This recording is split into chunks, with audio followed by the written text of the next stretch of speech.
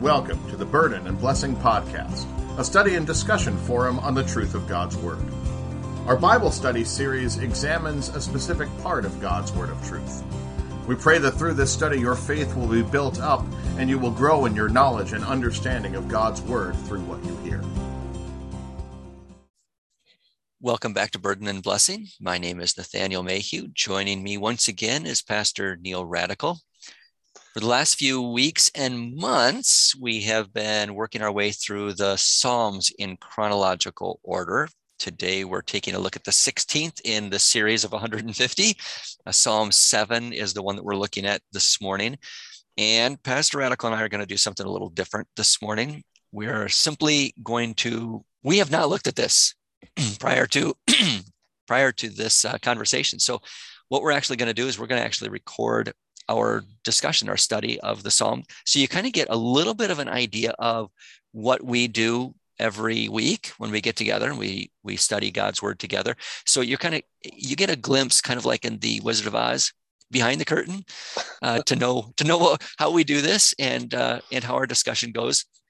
We pray that this will be a beneficial thing for you too, to see how we study God's Word together. Neil, well, we normally glad to have you here. Yes. Glad to be here too. I know it's a little bit different, but again, for those who listen in and who spend some time doing that, it might be refreshing too, because maybe our study, our techniques aren't that different from how you study. Right. And the tools that the Lord provides us are really tools that can be accessible for you as well. So what Nathaniel and I normally do is start with a prayer. So should we just do that, Nathaniel? Sure. Okay, let's just do what we normally do. We'll pretend like no one's listening. There might not be very many anyway. Let's pray. Dear Lord Jesus, thank you for this opportunity to reflect and study your word again today. Nathaniel and I so much enjoy your Psalms, and like a fine, refined wine, you continue to teach us how blessed we are in receiving your word, receiving the nourishing blessings of your grace and comfort, and the emotional support that we receive in following David and his life. We can see so many of our own shortcomings, our own worries, our own frustrations, and our own sin as well. And so, Lord, we pray that you refresh us and bless our study today so that we would be edified and built up by the promise of your mercy and forgiveness. Dear Lord, we also realize that you have given us these historical examples in the Old and the New Testament in order for us to learn and be instructed by them. Not only do you reveal doctrinal truths to us so that we might know your word, your instruction, to receive your comfort and your encouragement, but you also give us examples in the lives of real people who have gone before us, that we might also learn from the examples, the struggles, the trials, as well as the being built up and encouraged in your word, just as we do. And so as we study Psalm 7 today, we ask that you would continue to instruct us in your word, that you would encourage and comfort us through the example of David, and that we would learn from that example and learn also to carry those examples out in our own lives, that we might glorify you in all that we say and in all that we do. We ask that you would bless our study here today in your name. Amen. Amen. I have, just as far as our setup goes, I have my Bible in front of me. I like to take notes. Nathaniel's got so much history knowledge. I like to try to jot those things down in my Bible. I got my, I'm standing here at my desk, so I've got our document that we're using. We're going to try to have a devotion book series eventually on this, but I also got the Powerful Bible Works up here, which helps us look up words very quickly. Obviously, we have books for that too, but it allows us to look up things a lot more quickly. So that's kind of how I'm set up. I don't know, Nathaniel, we've talked about that for a while. You don't really have much different of a setup, do you?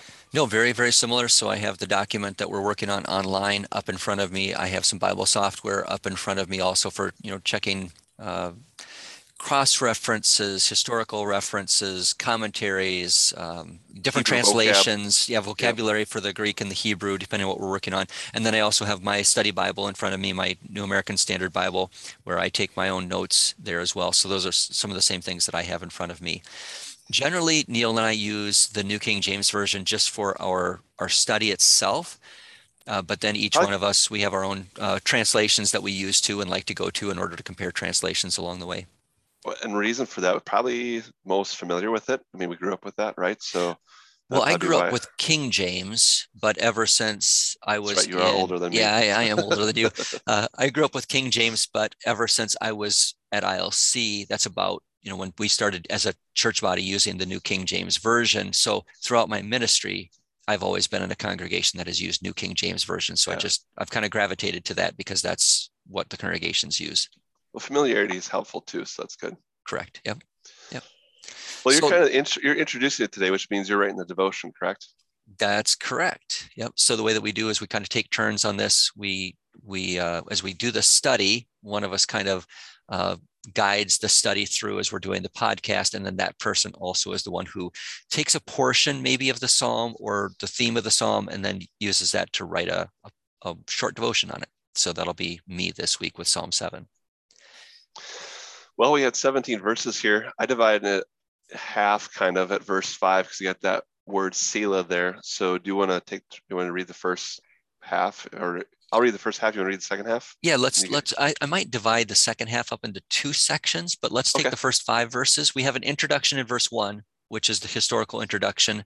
And then the second half of verse 1 through verse 5 is part 1. So yeah, take the first 5 verses. Okay. A meditation of David, which he sang to the Lord concerning the words of Cush, a Benjamite. O Lord my God, in you I put my trust. Save me from all those who persecute me and deliver me, lest they tear me like a lion, rending me in pieces, while there is none to deliver.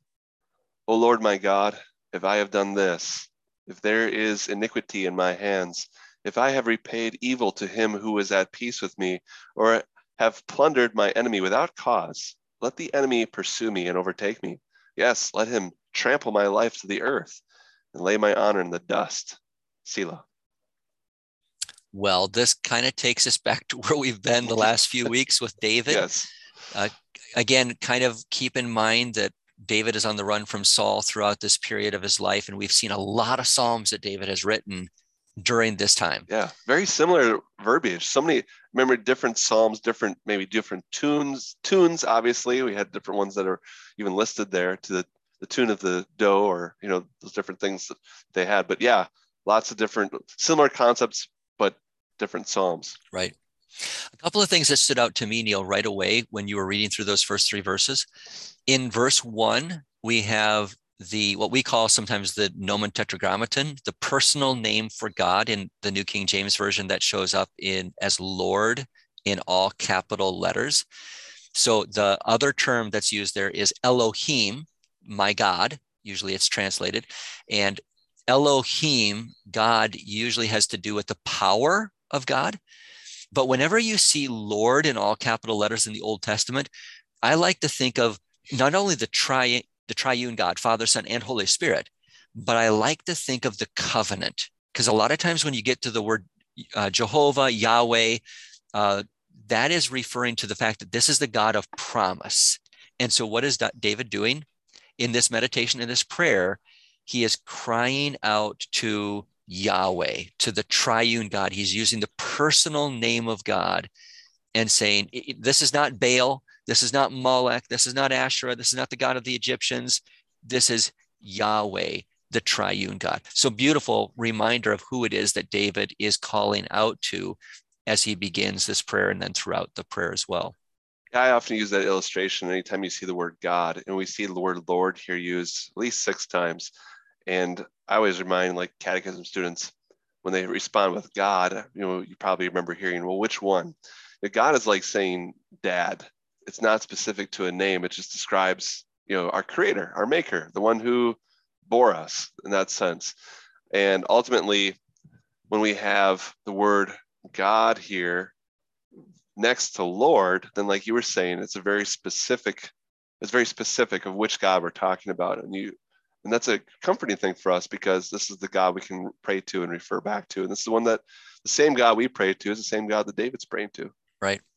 One of the things that's neat too, when you think about God and Lord put together, look at what his prayer is in verse 1. Oh Lord, my God, in you I put my trust. Here's the idea of promise, covenant. God has made promises to David. That has to do with Yahweh. But then you have save me from all those who persecute me, which deals more with the power of God, Elohim. So both of these two concepts of God are brought out, I think. And one of the reasons why we don't want to just emphasize the power of God, we also want to emphasize the promises, the covenant that God has made as we call upon him.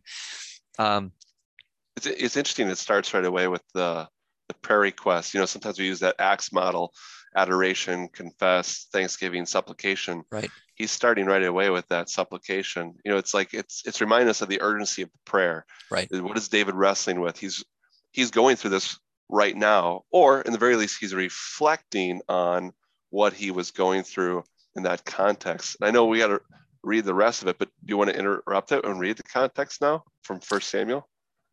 Well, we could, I think further. It's familiar enough that we probably wouldn't have to. We could probably summarize it rather than read it. So most people are going to be familiar with the account. David is being hunted by Saul. He and his men, Saul is getting close to him and his men. And so David and his little band hide in a cave. And it just happens that Saul and his men camp not too far from the cave. Saul needs to use the bathroom. He goes into the cave in order to relieve himself. David is right there. One of his men says, hey, this is your chance. Get rid of this guy and you'll never have to run from him again.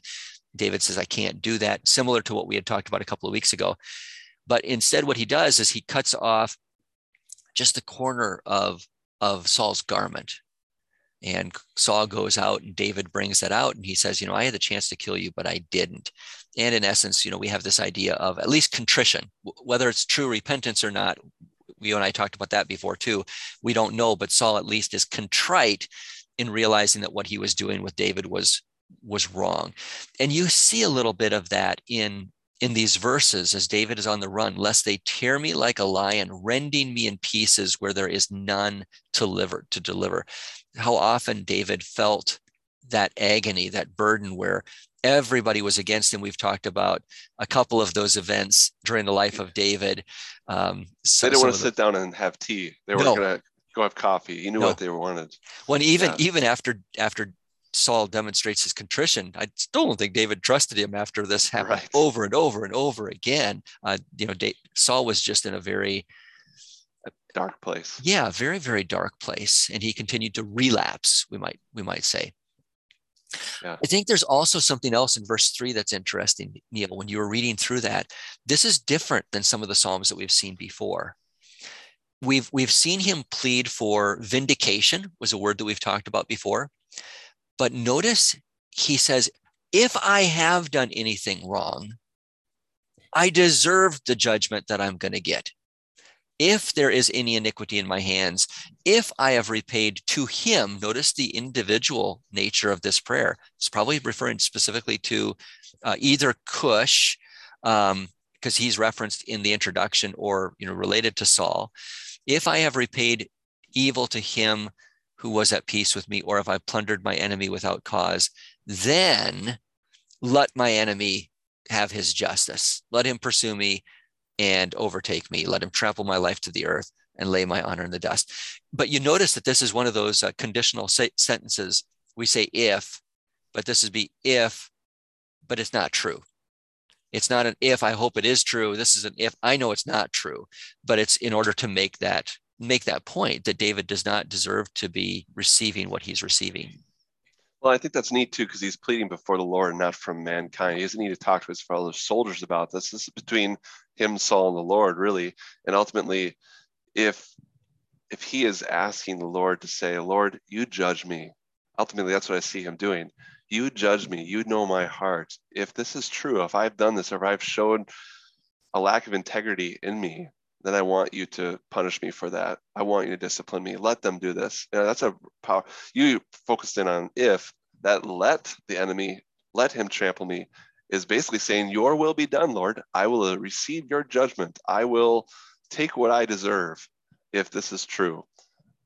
So yes, I agree with you. There's an element of David saying, I'm innocent of this. But even if there's a part of me that's not innocent, then I keep thinking, why wouldn't David just own up to that?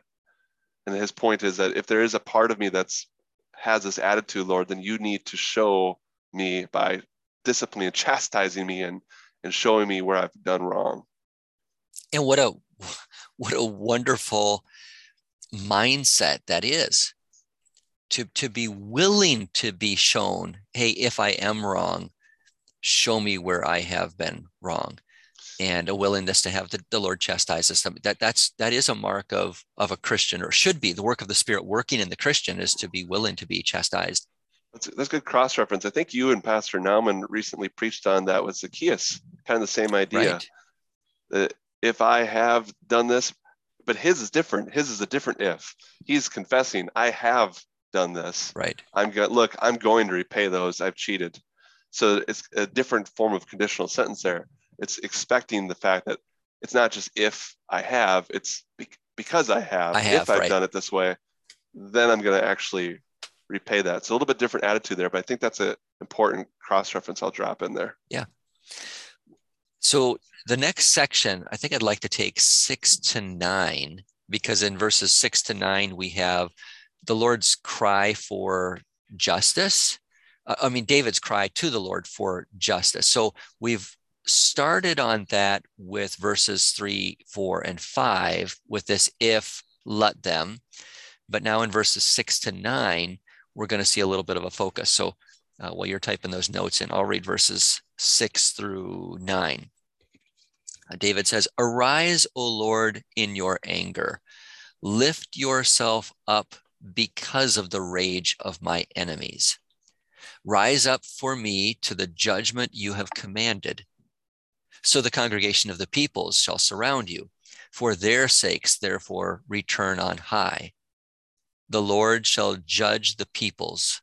Judge me, O Lord, according to my righteousness and according to my integrity within me.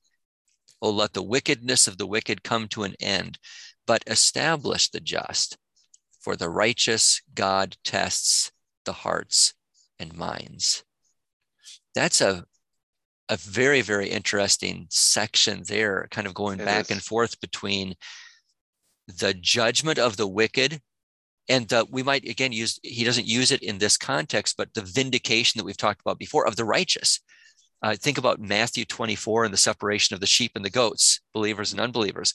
And from a human standpoint, it's hard to tell the difference between those. We can't look into the heart, but God knows what's inside the heart. And he says, God, you know what's in the heart, so you separate and give what is deserved in each one of those categories, whether it be the wicked or the evil or the righteous or the just.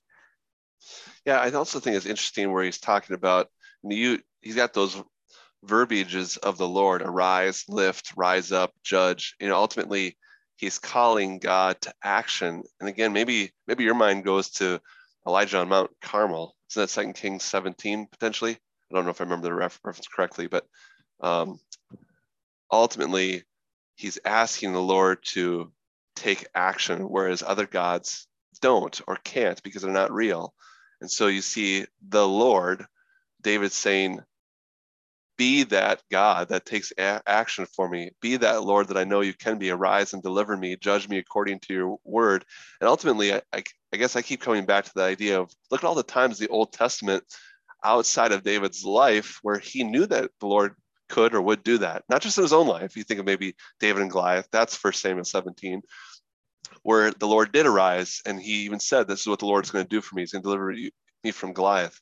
But ultimately, we see that in other accounts too, where the Lord took action, where it be Elijah on Mount Carmel, where it be Elisha being surrounded by the armies, and the Lord, he said, okay, Lord, you have to take action here now. And so you see all these accounts in the Old Testament, and there's many more, where the Lord is a God of action. Even the Exodus with Moses and children of Israel, the Lord's laying bare his arm to show he's a faithful God who's there to help them in their time of need. I also thought that the last part of verse 9 was interesting. It describes, again, we talked about Elohim, Yahweh, the Lord God. Let the wickedness of the wicked come to an end, describing again the power of God, Elohim, but establish the just. For the righteous, God tests the hearts and minds. This gives us this idea that God, he doesn't just see talking about another Samuel passage, Samuel, the Lord told Samuel, the Lord does not see as man sees.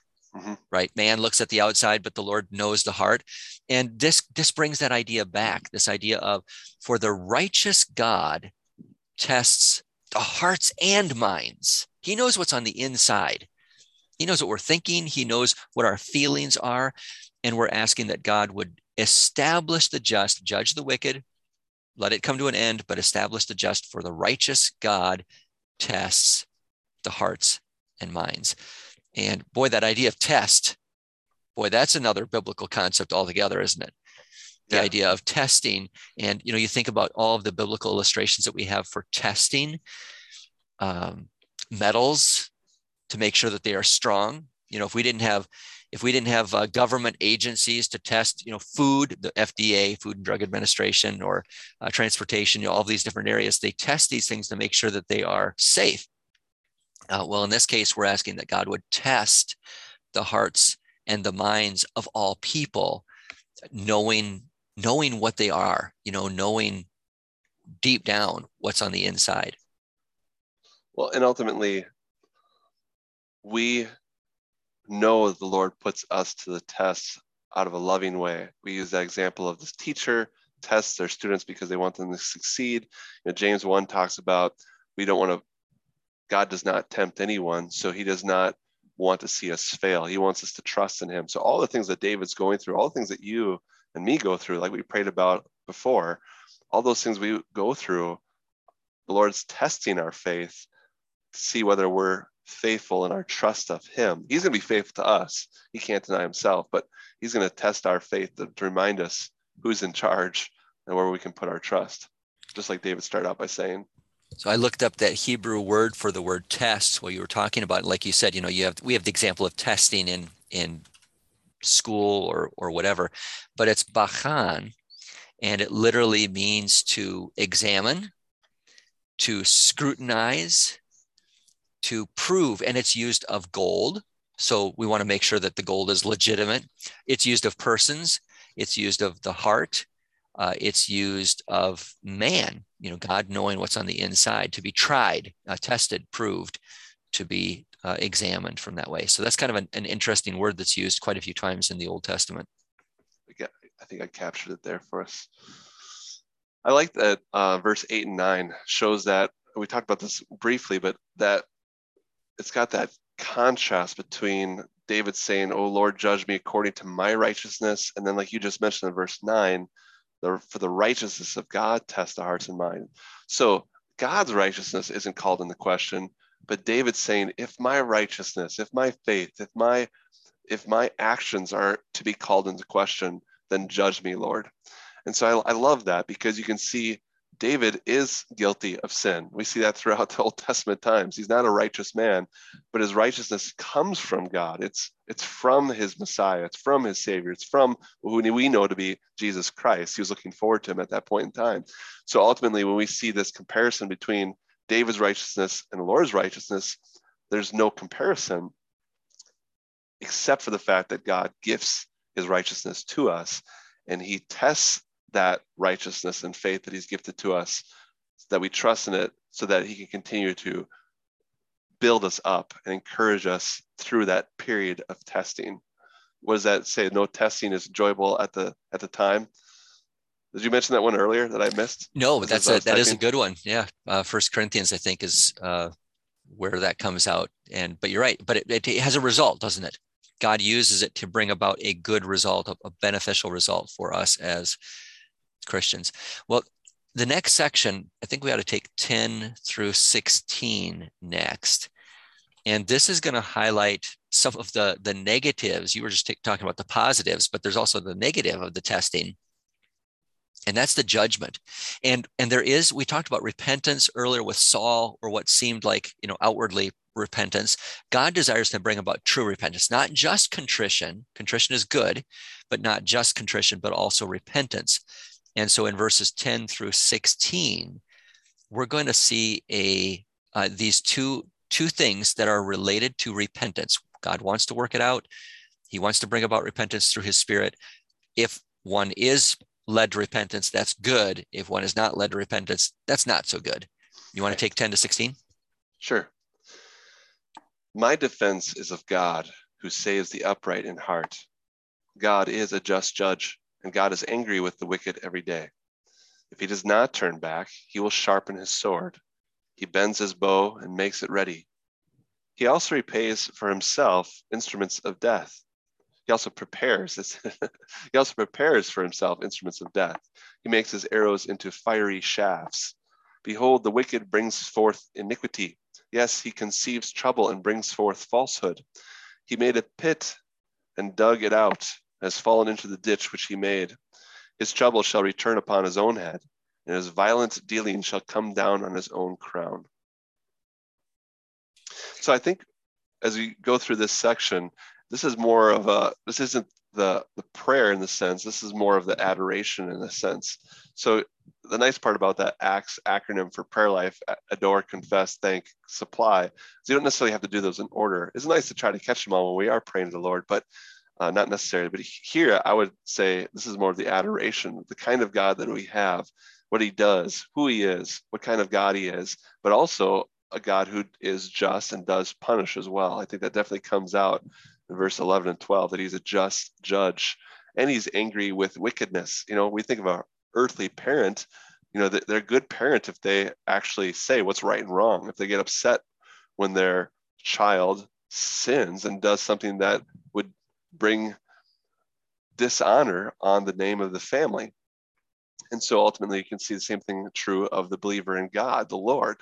He wants his name to be kept holy. And so anything that we do that dishonors that name, the Lord will remind us that, yes, he can punish. He should discipline us as a perfect father. Yeah, I mean, the only positive part of this, you're right, the idea of adoration, why do we adore him, is because of who he is. We had the righteousness, the righteous God in verse 9. And then in verse 11, we have God as a just judge. You can see the parallel between those two things. But verse 10 is my defense, going back all the way to verses 3, 4, and 5. If I have done anything wrong, let me get what I deserve.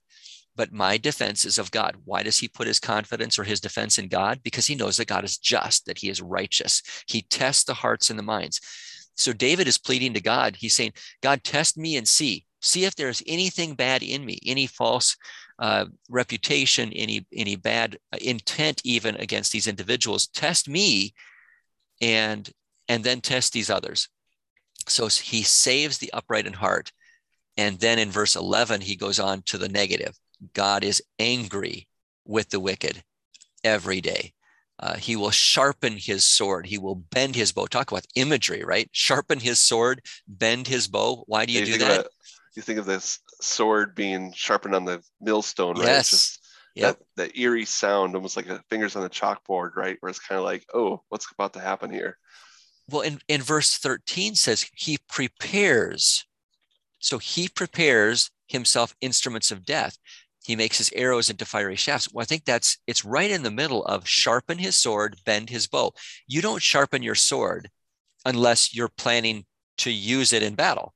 Right. You don't bend the bow unless you're planning to release the arrow. Right. So this has the idea, when you took a gun safety training or something like that, they tell you don't point a gun unless you're planning to fire it.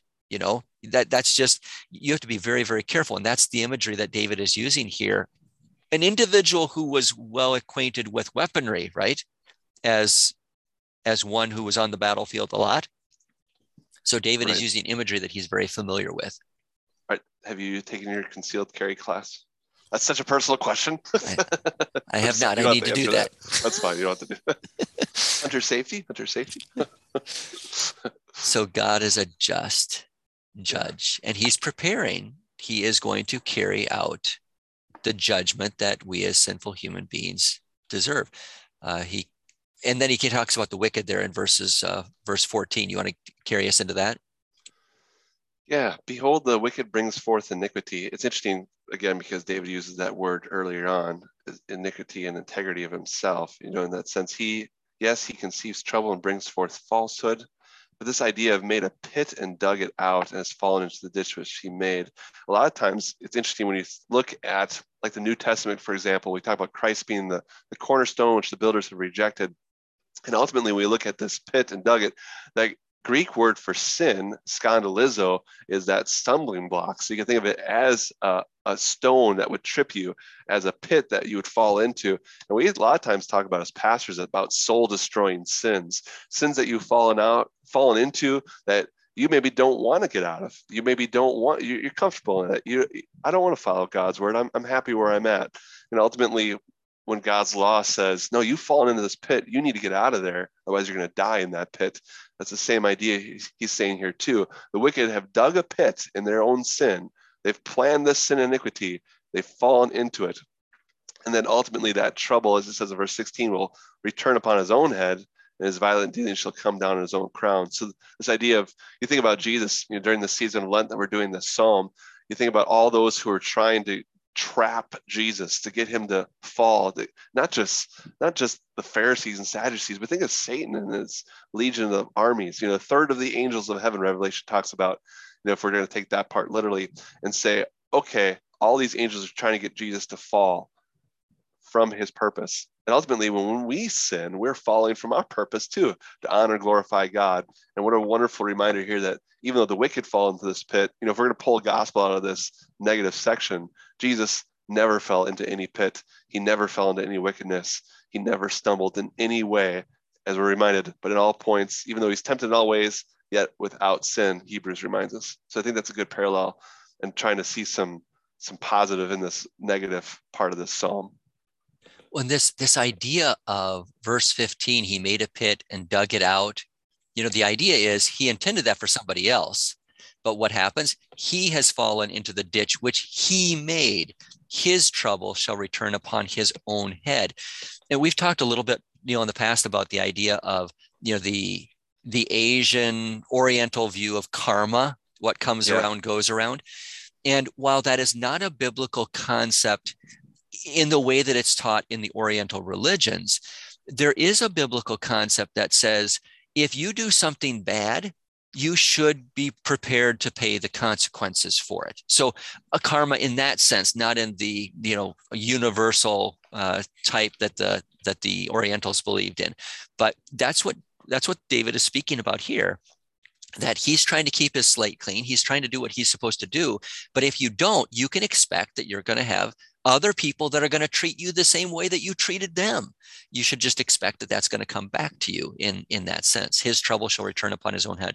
And you'll find that throughout the Psalms. Solomon talks about it in Ecclesiastes. In the Proverbs, Solomon talks about it. Jesus speaks about it sort of in a similar way too. The blind leading the blind. Yep. A different picture, but a similar concept. Both will fall yeah, down. Exactly. Yeah. And I think too, when it talks about that, I like that you pointed that out, that they're constructing this for someone else, but it becomes their own destruction. So they're seeking harm on someone else, but it comes back on them and their own disgrace, right? And their own dishonor, what they're trying to do against someone else. And I think you definitely see that true for Saul. I mean, he's hunting down David, and he himself were being pursued by the Philistines. That's why he had to leave. We've talked about that before. He had to leave the pursuit of David because he had to go defend the Philistines who's trying to conquer his kingdom, because they wanted that trade route. They didn't want Saul empowered. Saul was the first king. So why would they want this nation to grow and become stronger? So Saul also knew to a degree what it was like to be hunted down, and it had traps set for him. And yet he was doing that very same thing to David also. One that comes to my mind, Neil, and this is, I think this is a fairly familiar one to most of our listeners, would be in the story of Esther. You remember Haman, who wanted to get rid of Mordecai, just hated the guy because he wouldn't bow down to him. And what did he do to get rid of him? Do you remember? Haman tried to get all the Jews killed. That would include Mordecai. Right. And then he had built the gallows to have Mordecai hung on. Yes. And what happens? Now I've got him. And he gets hung on it himself. Yes. So talk about this right here. Falling into the ditch which he made. Here's Haman. he builds the gallows for Mordecai and ends up being hung on the very gallows that he had prepared for somebody else. So I think that's a really good real life example of what David is describing here. That's just, I mean, you can't get around that the irony in that whole thing. Well, scripture reading this past weekend reminded me of that also. Daniel 6, you have another good Daniel example. in the lion's den. You have them say, "Oh, hey, King, this is Darius. King Darius, set up that whoever's not going to do this, this Daniel's going to pray into these other gods. He should be thrown in the lion's den." And then Darius ends up throwing those who are accusing Daniel into the lion's den, even though he had Daniel in there, but the Lord spared him too. So a similar kind of thought too. That's another good example. Absolutely. Yep. Okay, shall we take there's one last verse there, chorus? Right? Yeah, verse 17. Go ahead, it's your turn. All right, verse 17. I will praise the Lord, back to the Lord again. I will praise the Lord according to his righteousness. I will sing praise to the name of the Lord Most High. Again, boy, what a nice summary verse to everything we've had so far in here. One of the qualities, we talked about the idea of Jehovah in here, Yahweh, the Lord, but the theme that has come out over and over again is the fact that David trusts in him and is asking for him to deliver him, bringing justice to him because God is righteous. He is just. So that theme has been found in here over and over again. I will praise the Lord. I will sing praise to the Lord. So a nice concluding verse summarizing David's confidence in the Lord because of who the Lord is. It's the kind of God that we have. We can trust him. He doesn't lie. It's the kind of God. Who he is really reminds us why we can worship him. What he tells us about himself and his interactions. That's why the historical nature of the Bible is so important, because his interaction with the people of this world, sinners like you and me, is so telling for his patience that he has with them, and ultimately his patience and justice. We use that word long suffering so often. I think that's an important word to consider here in this psalm as well. David's praying to be long suffering because once again, Saul and his men are after him. And so, Lord, I'm trying to be patient here. I'm trying to realize, what have I done wrong? And yet, I think of Paul, my grace is sufficient for you because my strength is made perfect in your weakness. And that's definitely a theme for David's life as well, as he was being pursued by Saul for years.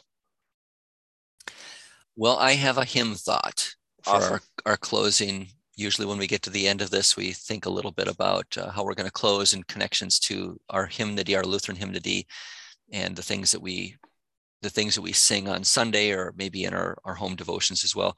And this hymn is based, it comes from the cross and comfort section of the hymnal. It is based on Romans 8:28.